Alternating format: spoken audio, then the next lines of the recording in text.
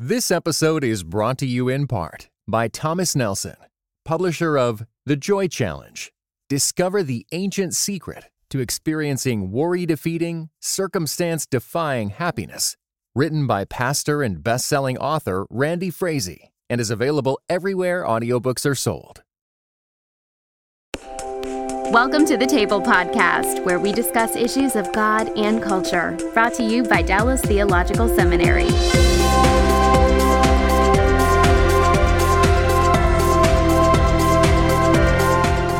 Welcome to the table. We discuss issues of God and culture. I'm Darrell Bock, Executive Director for Cultural Engagement at Dallas Theological Seminary, as well as Senior Research Professor of New Testament Studies here at Dallas. And as you can see, we are connected by Skype with Eric Redmond, who is Associate Professor of Bible at Moody in downtown Chicago, right?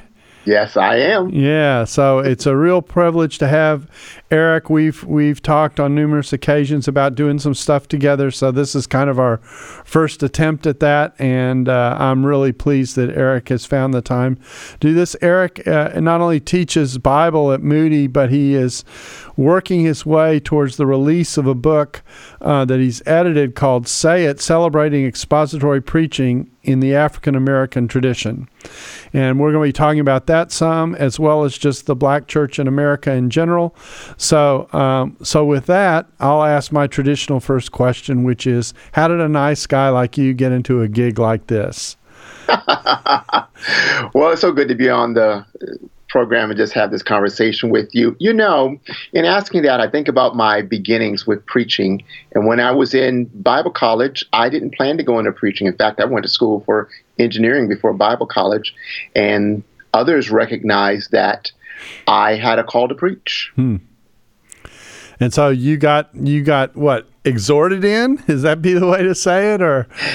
It might be. It has to do with the African American church tradition. When I went to explain to my pastor that I wanted to spend my life in ministry, vocational ministry service, my assistant pastor and then youth pastor both stopped me and said, "Pastor is not going to understand that language. Just tell him you're called to preach." To which I replied, "I'm not called to preach. Just tell him you're called to preach. Let him handle it." And that's what happened.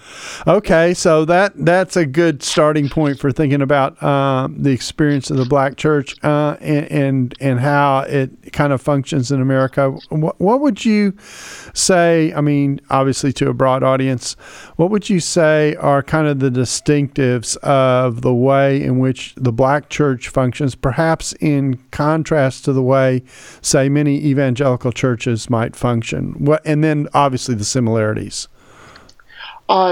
Some of the functions that are different more broadly is that there is a closer identification with ethnicity in our gospel construct, meaning this. I was just looking at a flyer recently at how African Americans of many different denominational stripes were in a conference together, and everyone there wouldn't wear the label evangelical. But we participate together because we recognize culturally we have so much in agreement. So that would be a major thing. And the other thing would be our emphasis on justice and hope. Not that those don't appear in Scripture, but just a social, cultural emphasis on that would be very unique for us. So just to say it this way, the social context of being a church that's built around being a minority, both culturally, ethnically, etc., creates a space where people can function in the context of their own culture in a comfortable way, and in a way that is affirming, mutually affirming, both in terms of their Christian walk and those features of life that are particular to living in a minority context. And so, you know, we read in the center, we read materials about, well, we're reading a book right now by Peter Berger called The Modern Altars of Modernity. And it's a sociological look at the impact of pluralism on religion. And one of the discussions is, well, shouldn't the church be, ethnically diverse and et cetera? But one of the features that this book points out is the reason people tend to gather in their ethnic groups is because there is a closeness. And in the case of minorities, there is a space where people can fully be who they are and be comfortable in that. Yeah, I would say that is an accurate portrayal of what happens in the African American church. So I can speak as one who grew up in the African American church, has served as a pastor in the African American church, on staff at African American churches, but also served in predominantly white settings, even where I am on staff right now. And one of the things that my wife and I experience from time to time is just missing African American gospel music because of the familiarity we have with it, the comfort levels we have with it. And sometimes, being in a non-African American context, we also experience a level of discomfort when something happens like the O.J. Simpson trial, or when Laquan McDonald, an African American youth in Chicago, is shot here.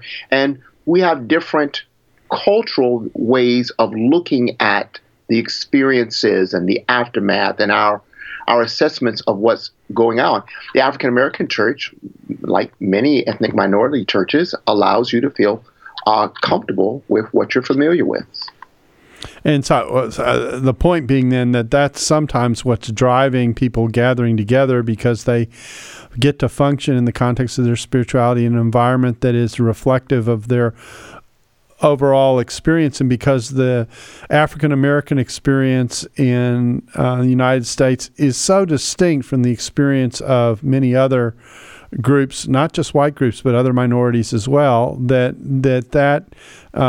being able to give a Christian frame to that is important in terms of how a person develops.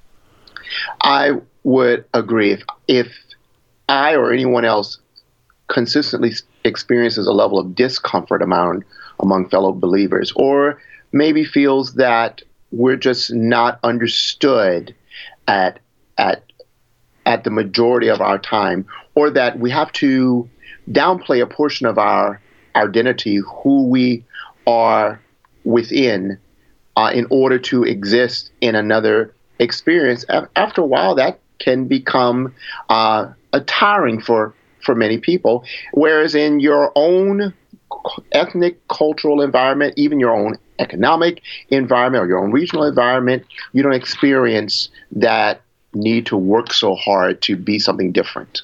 Okay. This is the difference between what sociologists will call assimilation versus integration. Assimilation is the minority assimilates or moves towards the majority culture in such a way that they actually end up suppressing some of who they are, whereas integration is actually the space to be more genuinely who you are. Yeah, yes. I'll just say yes on that one. We're wrestling with that at our current church right now.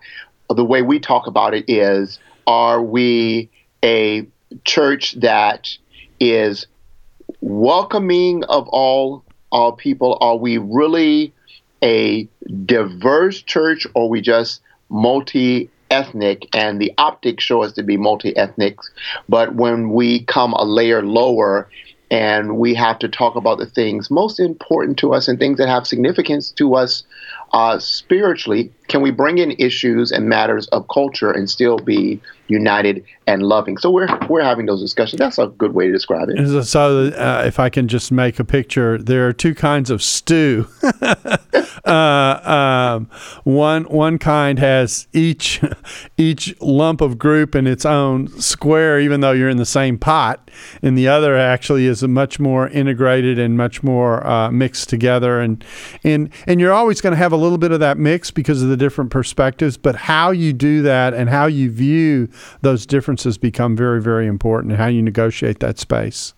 And even how comfortable everyone is in that space when we're trying to navigate those issues. Part of our growing is just learn to navigate those things together, so that each one of us is growing more and more comfortable with the things that initially cause discomfort.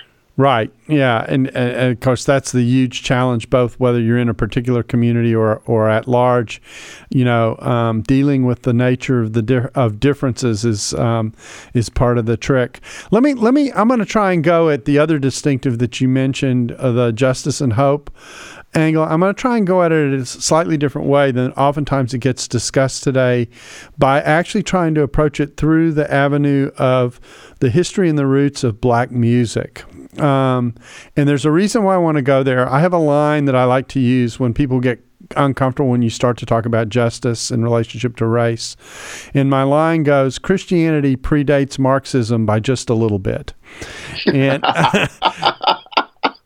And so when you think about this, the emphasis on the Old Testament on justice, even the emphasis on the New Testament about how you deal with people who are different than you, the call to love your enemy, that kind of thing.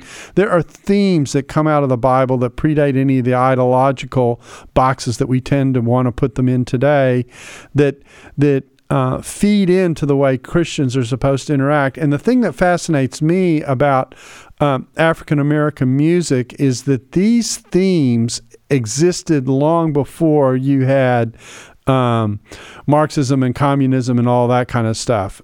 So can you elaborate on that a little bit in terms of what gets sung about and why it gets sung about and how far back that goes and all those kinds of things? Oh, wow, how far back it goes. You need a much better historian, even though I would say in my studies of black church history, if we go all the way back to the slave plantation and the times when the African slaves, now African American, would go to the woods under a brush arbor, have their services there, have a ring shout music, the chanting, what later grew into becoming the watch hymns, had already begun back then. It was a carryover of much of the music. And of course, having its roots there in the slavery culture, where there was always the hope of being free, so much of the music has this hope of freedom, hope of deliverance, hope of redemption theme in it.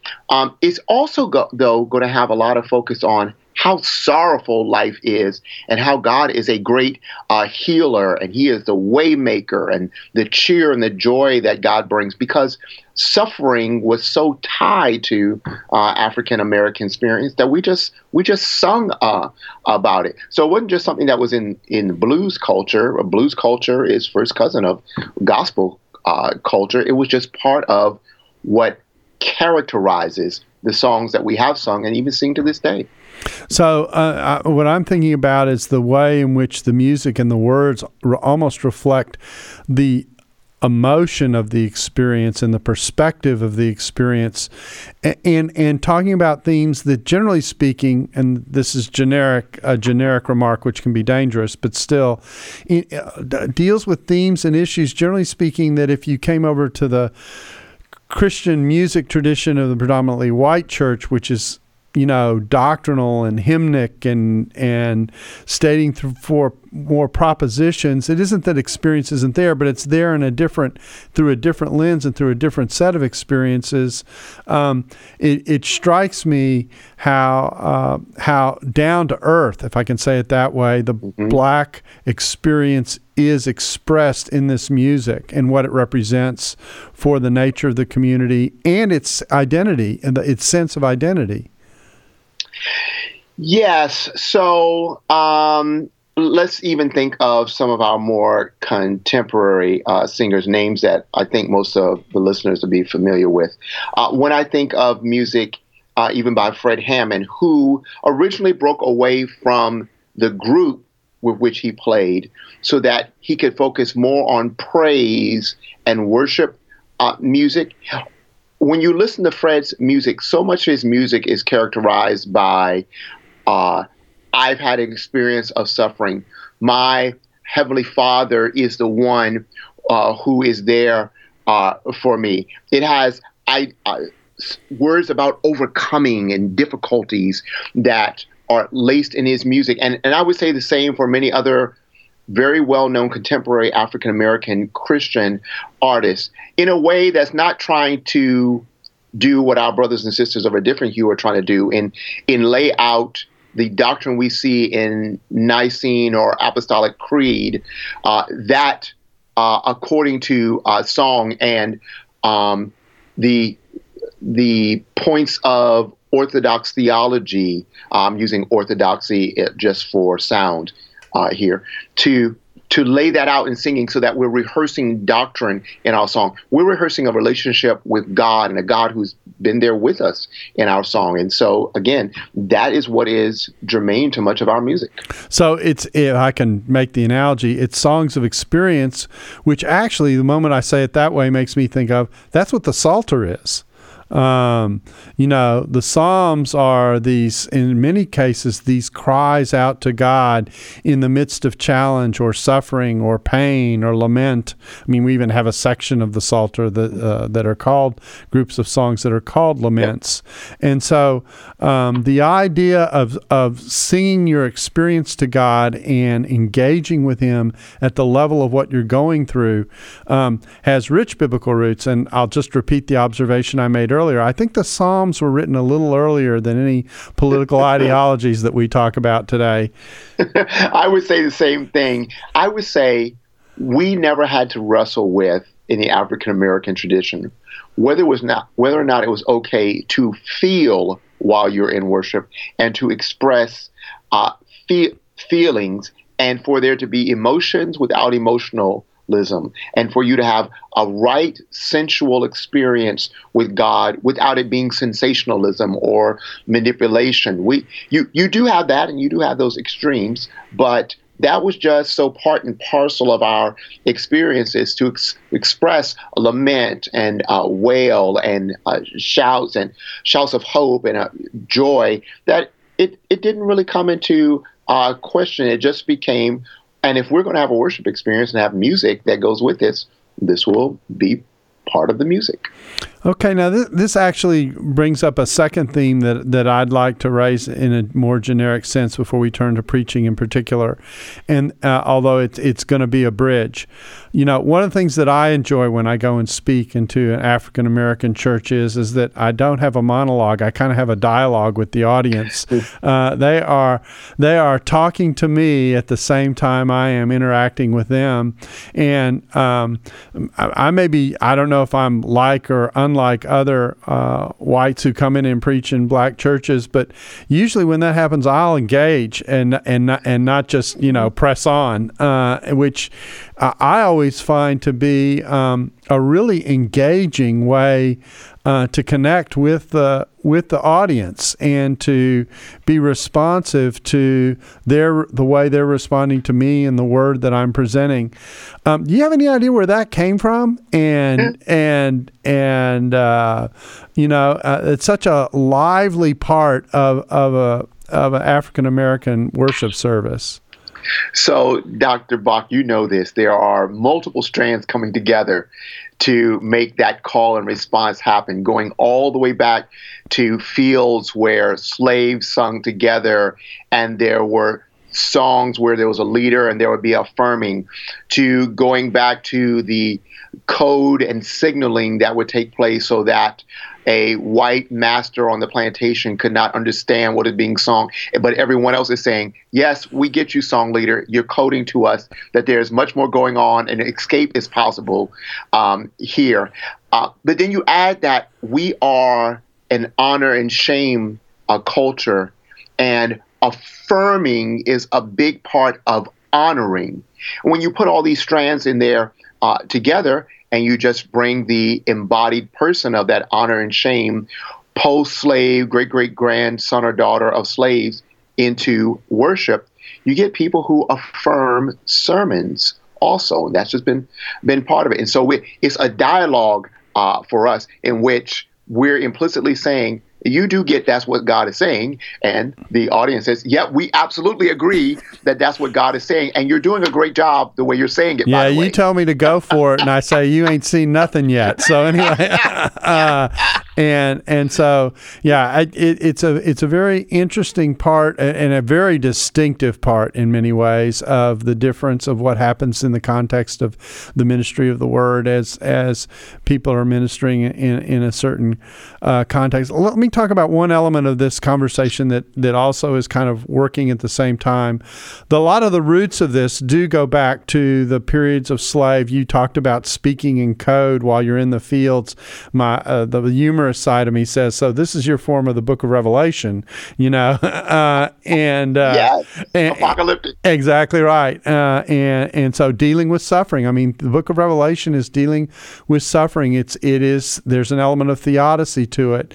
And so some of this emotional response is out of a place that needs a theodicy, if I can say it that way, and that rests in a trust of God in the midst of suffering, etc.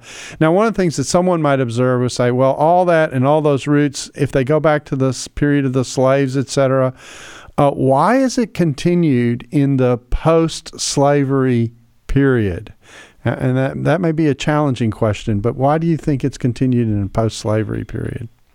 Well, I think a major theme or major experience of African Americans that continues to happen in American culture is the experience of injustice and suffering, and that creates or continues a need for African Americans to dialogue in a way that we understand what we're talking about, and we can affirm and say we're distant from the experience. That experience we're having outside the church is not who we are. We're more than that. We have human dignity, and we affirm, and then we want to talk about what's going on in culture without explicitly saying, and we're really angry about that, or we don't like that, or you are in that way. And so when you leave slavery, you get Jim Crow. And when you leave Jim Crow, you get the Civil Rights era. And then you get the post-Civil Rights era where,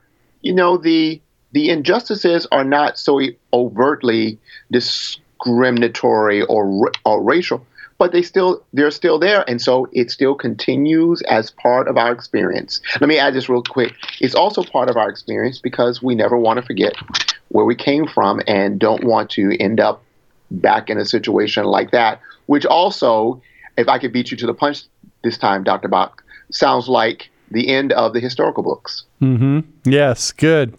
One other theme, and then we'll transition to the preaching directly. When you mentioned the honor and shame culture, and something that I often hear out of the African American community in general is this. I'm not quite sure how to cast the description, but this. I don't know if it's a plea, a demand, or a recognition for respect, which comes with the idea of honoring someone and accepting them for who they are and being willing to accept them as they are, those kinds of things. I take it those two things are connected. That the honor and shame culture, which drives the African American community, and this constant conversation to the outside groups of we want respect, we're this is important to us in terms of who we are. This is part of the affirmation of who we are as human beings made in the image of God, etc. That's a very important connection that may or may not be as explicitly present in other cultures because the struggle for that recognition hasn't been as great as it has been in the African American community.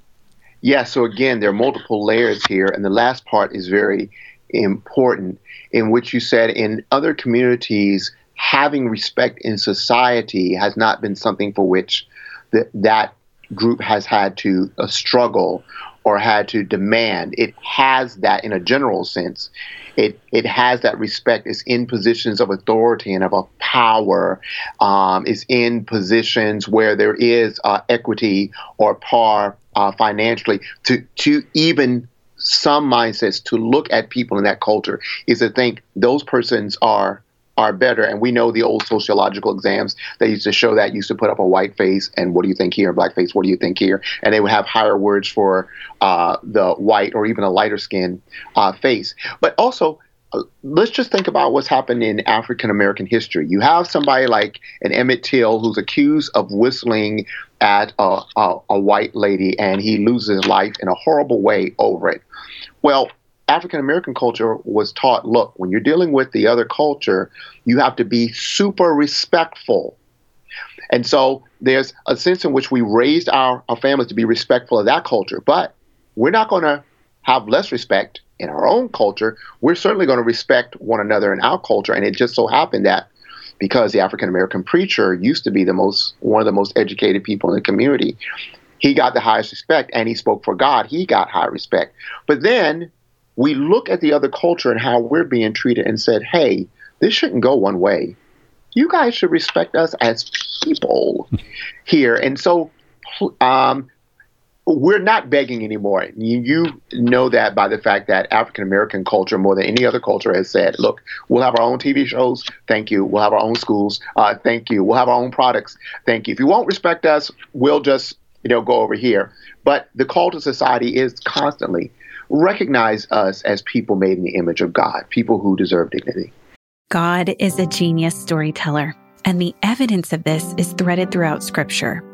In Christianity Today's new show, Holy Curiosity, with me, Kat Armstrong, we explore storied connections threaded throughout Scripture from the Old Testament to the New. Our first mini-series, Connecting Dinah and the Woman at the Well, welcomes experts like Drs. Tim Mackey and Diane Landberg to give us insight and context into the physical location and meaning of these two stories.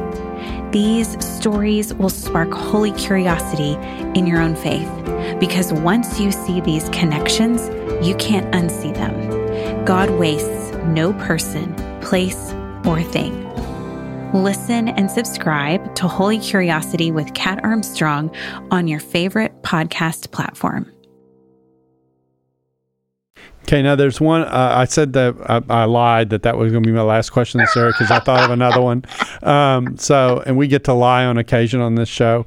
So I did think of one more, and that is the role of the pastor in the church as a combination pastor and community leader. Is certainly more commonly the case that the pastor in a black church is going to have a foot in each of those spaces, whereas it sometimes is the case, but more often is not, that a pastor in a white church doesn't have that scope of perceived cultural responsibility in the leadership role that they possess. One, is that observation true in your judgment? And secondly, if it is, why is that so? That observation is so true. Even right now in Chicago, we're having the attorney general candidates that for the state, they're running for office.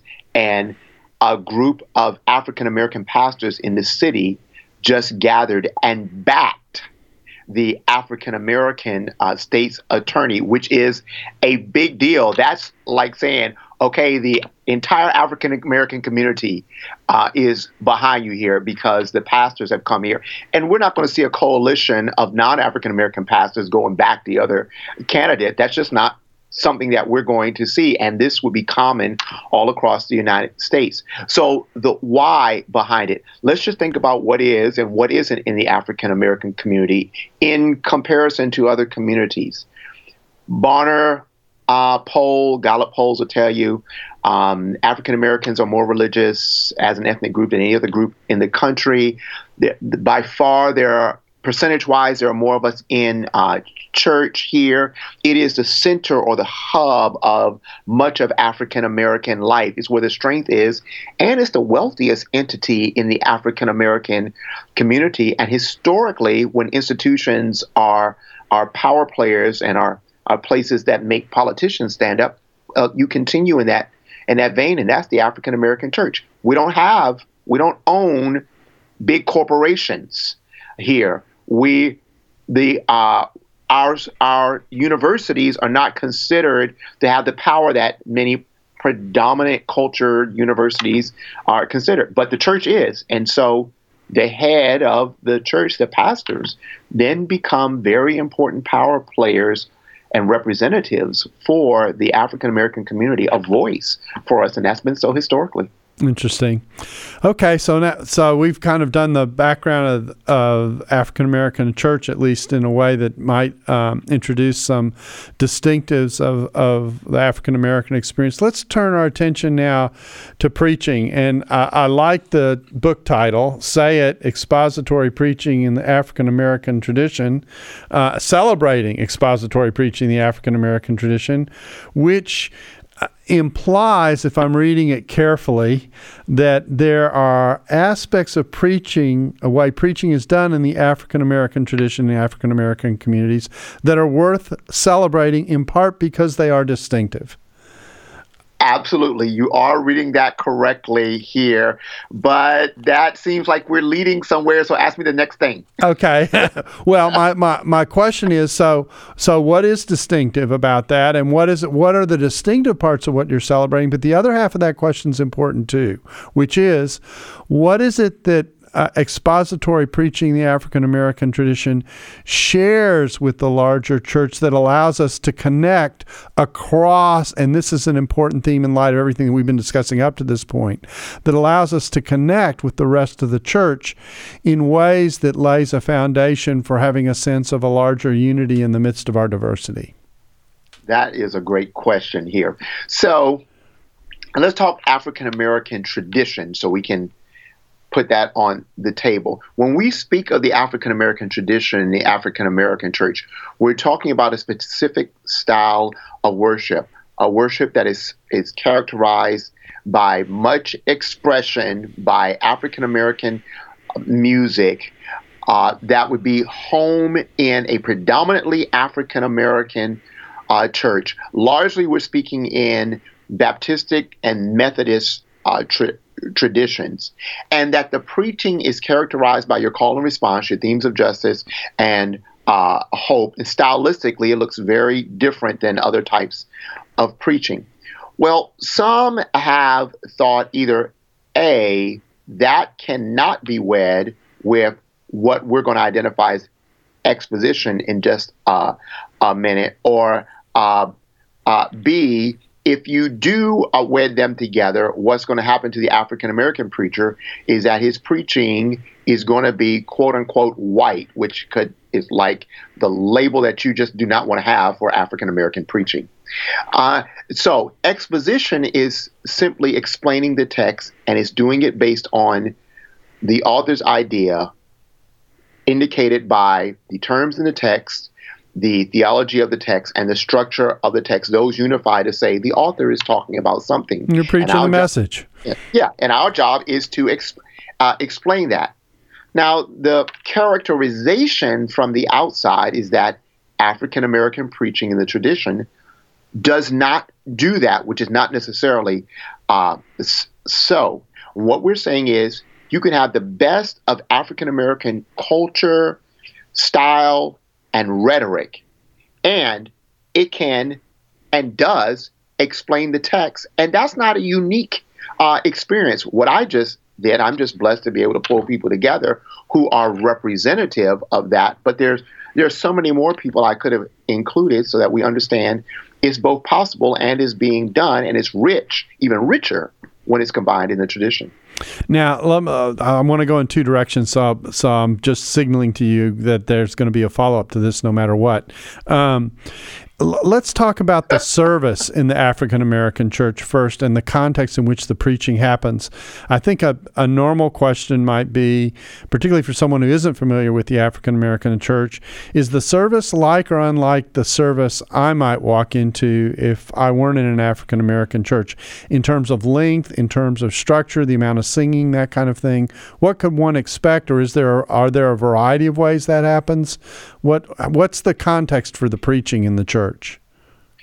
There are varieties of way it can happen, but you will have, if I could say, in a different sort of way, the music will be a setup for the preaching.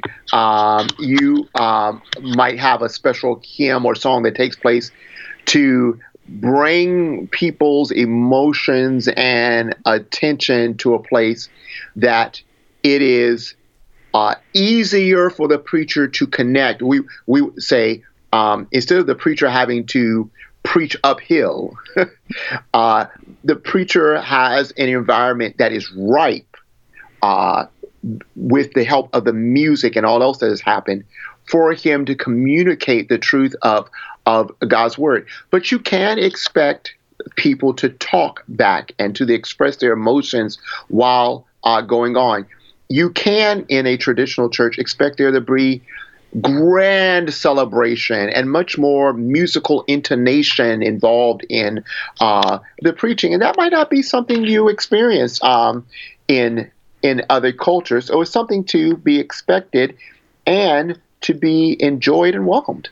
So length of service. This isn't the second track, but length of service. Is it, in the average church in the States, I think in white communities, your service is going to run from an hour to maybe 75 minutes long. Is that a short Reader's Digest version of the Black church, or is that about the same kind of length, or again, does it depend? It does depend. It depends regionally, and in the modern era, it depends on this. If you're an African-American church that's running multiple services, you have to do the same thing as any other multi-service church. Between services, you've got to clear that parking lot so the next group of people can get in. You've got to switch the children's workers and the children that were in the first hour versus the second hour. Where do the teens go? Where the middle schoolers and the high schoolers, the switch, whatever you want to call it, community group, Sunday school class, and all that goes on. And to do that, you have to have a system. And the system means that, preacher, you don't get to preach 50 minutes because the children can't stay in children's church that long and the workers don't know what to do with them, and you're backing up the parking lot. And so this service has to be 75, 80 minutes long, done. Clear the vestibule, clear the sanctuary. Next group comes in, and we go to the next service, and or the third service, or the fourth service, and the fifth service. So in some places, it's going to be timed out and programmed like that with people who are experts in managing that. But in other places, regionally, it may just be, hey, we have one service and we're carrying on the traditional time that we've had for more than 60, 70, even 100 years in some cases. And this is going to be a good 2.5, 3 hour experience here. And everyone there is going to be fine with it. It's an interesting range, and I find that common in churches, particularly churches that are built around a minority presence, because there is an intense fellowship element and mutual support element that builds around the service that's a part of that community, because this is the one time of the week where they can gather together and be themselves. Yeah, so let's explore that for just a hot second, Dr. Bach. So I'm going to give shop talk that doesn't normally come outside of our community. But some people in the African-American church will actually say what you just said. This is the one place we get to be ourselves. So if we spend 6 days a week or 5 in the majority culture, we get to be ourselves, and they'll just add, and without them meaning the majority culture. And the intent is not to have a racist statement. It's just to say, boy, we had to so just change who we are and conform to something else those days. Here, I can just let my hair down. I'm just me. You understand what I'm saying. I don't need to explain myself. Right. You don't need to explain yourself. And we share these experiences. Right. Okay, good. All right, back to Monday. Yeah, exactly. Okay, so here's my second half of the question when we started down this track, which is, so despite the differences of the experience and the different distinctives of practice, and maybe even the different distinctives of emphasis, and maybe even the different distinctives of feel because of the nature of that experience, what allows for the bridge that builds across the church so that on the one hand we can celebrate differences that exist among us because we have different experiences on the one hand, and yet affirm and make an effort to connect at the level of the unity that ultimately the Scripture calls us to possess? So no one culture has claim on Scripture to itself. That's just the fact.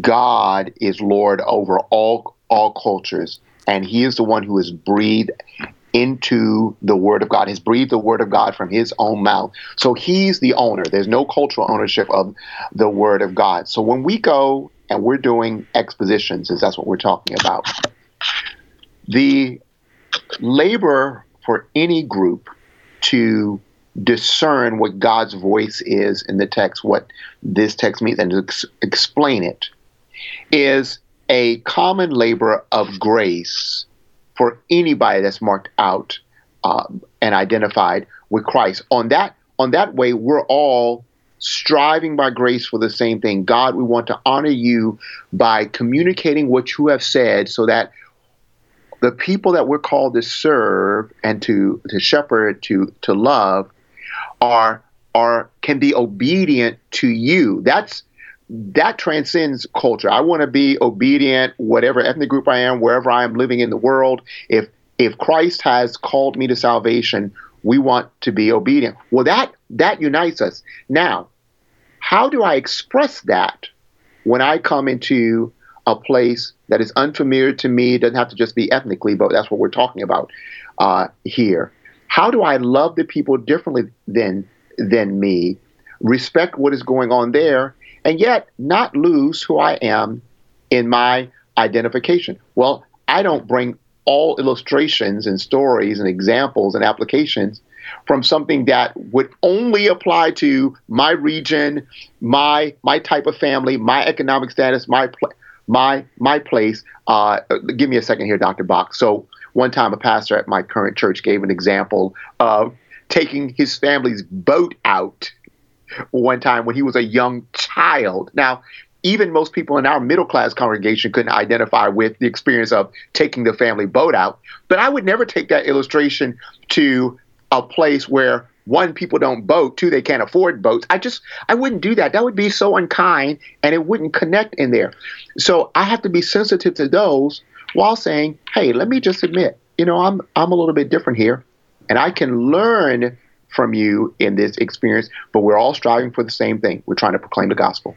And in the midst of proclaiming the gospel, there is someone pretty significant that we share, and that's our Lord. Amen. And in the midst of that, we know that he calls to all levels of people. He speaks to people who are socially prominent, who are wealthy, etc. He speaks to people who are on the fringes or on the edges. He speaks to people in between. We think of the vision in heaven. This is the thing that keeps me rolling on this topic. I think about what heaven's going to be when all tribes and all nations are going to be gathered together. We're all going to be proclaiming the name of the Lord together, side by side, locking arms, raising hands together, etc., and realizing that the differences that God has made us with is a very important part of that story that needs, to the extent that those differences aren't allowed to come between us, needs affirmation for the way God made all of us, and how sometimes those differences can teach us about blind spots that we ourselves have. They do teach us about that. And again, I would say that transculturally, believers are driven by that vision that we see in the end in glory, where we are praising God in Revelation 5, 9, and 10 because he has redeemed us from every tribe. But we're recognizing there's a tribe thing there from every language, and we're recognizing the differences there from all lands. We're recognizing that the ethne, or the Gentile in there, consists of people from all places around the world. And so we share that vision, and we identify around that. I think that's so very significant to us maintaining the unity of the body and not letting culture come to the level of the gospel. Mm-hmm. Yeah, and the way I like to say it is, you don't appreciate what reconciliation is until you understand the differences that have been reconciled in Christ. And, without that, if you try and make everybody the same and kind of wash it all out, then you actually undercut the work of God that's been done to bring these different people together into one place. Whereas when before they were estranged, now they're actually walking side by side and sharing something together. Yes, God has done a beautiful work in bringing people of all walks of life together. And this is something that you see. And so working exposition one time through Romans 16, I saw this in Paul's greeting to the church at Rome, how Paul emphasized both spiritual identity and social identity for all the people he's greeting, and saying and recognizing, the social identity, Erastus, the treasurer here, she was a mother to me, he will say. Those things matter in there and are part of the redemptive story.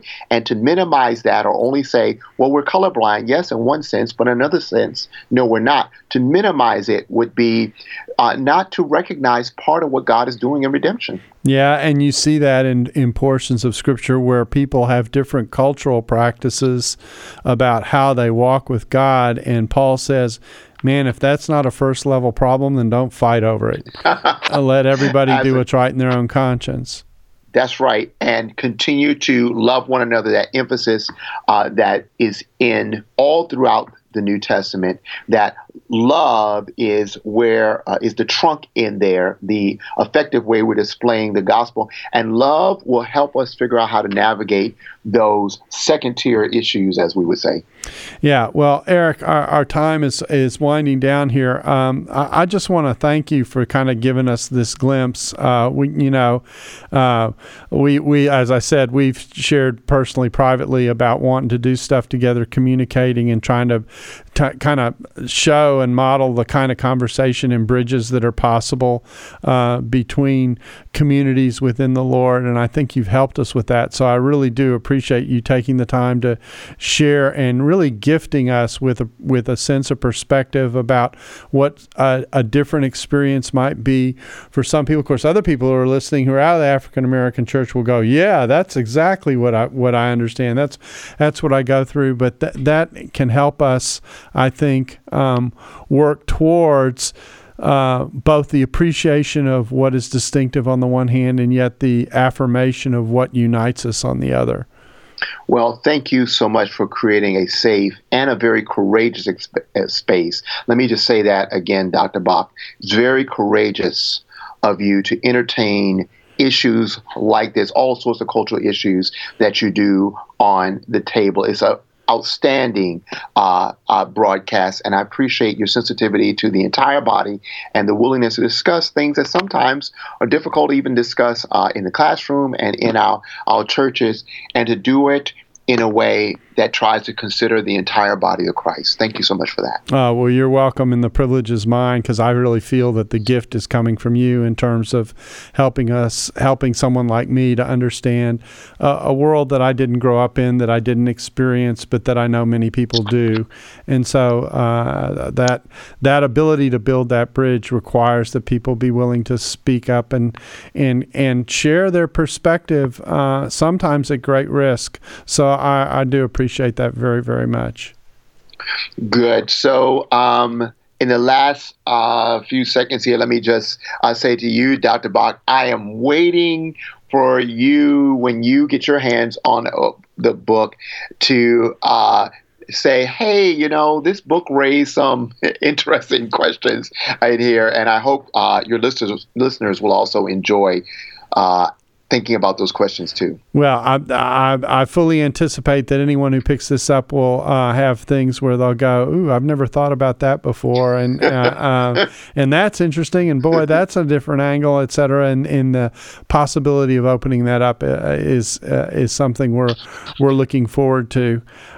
Thanks again, Eric, for being a part of the show. We really do appreciate it. Thank you. God bless you. Yeah. And and we want to thank you for joining us on the table. And if you have a topic that you'd like for us to consider for a future episode, please email us at thetable at dts.edu. That's the table at dts.edu.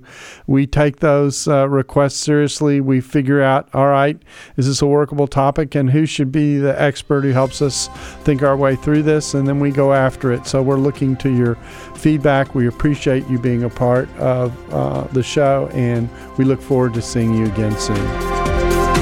Thanks for listening to the Table Podcast. For more podcasts like this one, visit dts.edu/the table. Dallas Theological Seminary. Teach truth, love well. This episode was brought to you in part by Just These Guys. You know, a pastor and a psychologist team up to break down scripture and psychology, empowering you to transform by the renewing of your mind. Listen today at justtheseguys.podbean.com or wherever you get your podcasts. Just These Guys, you know?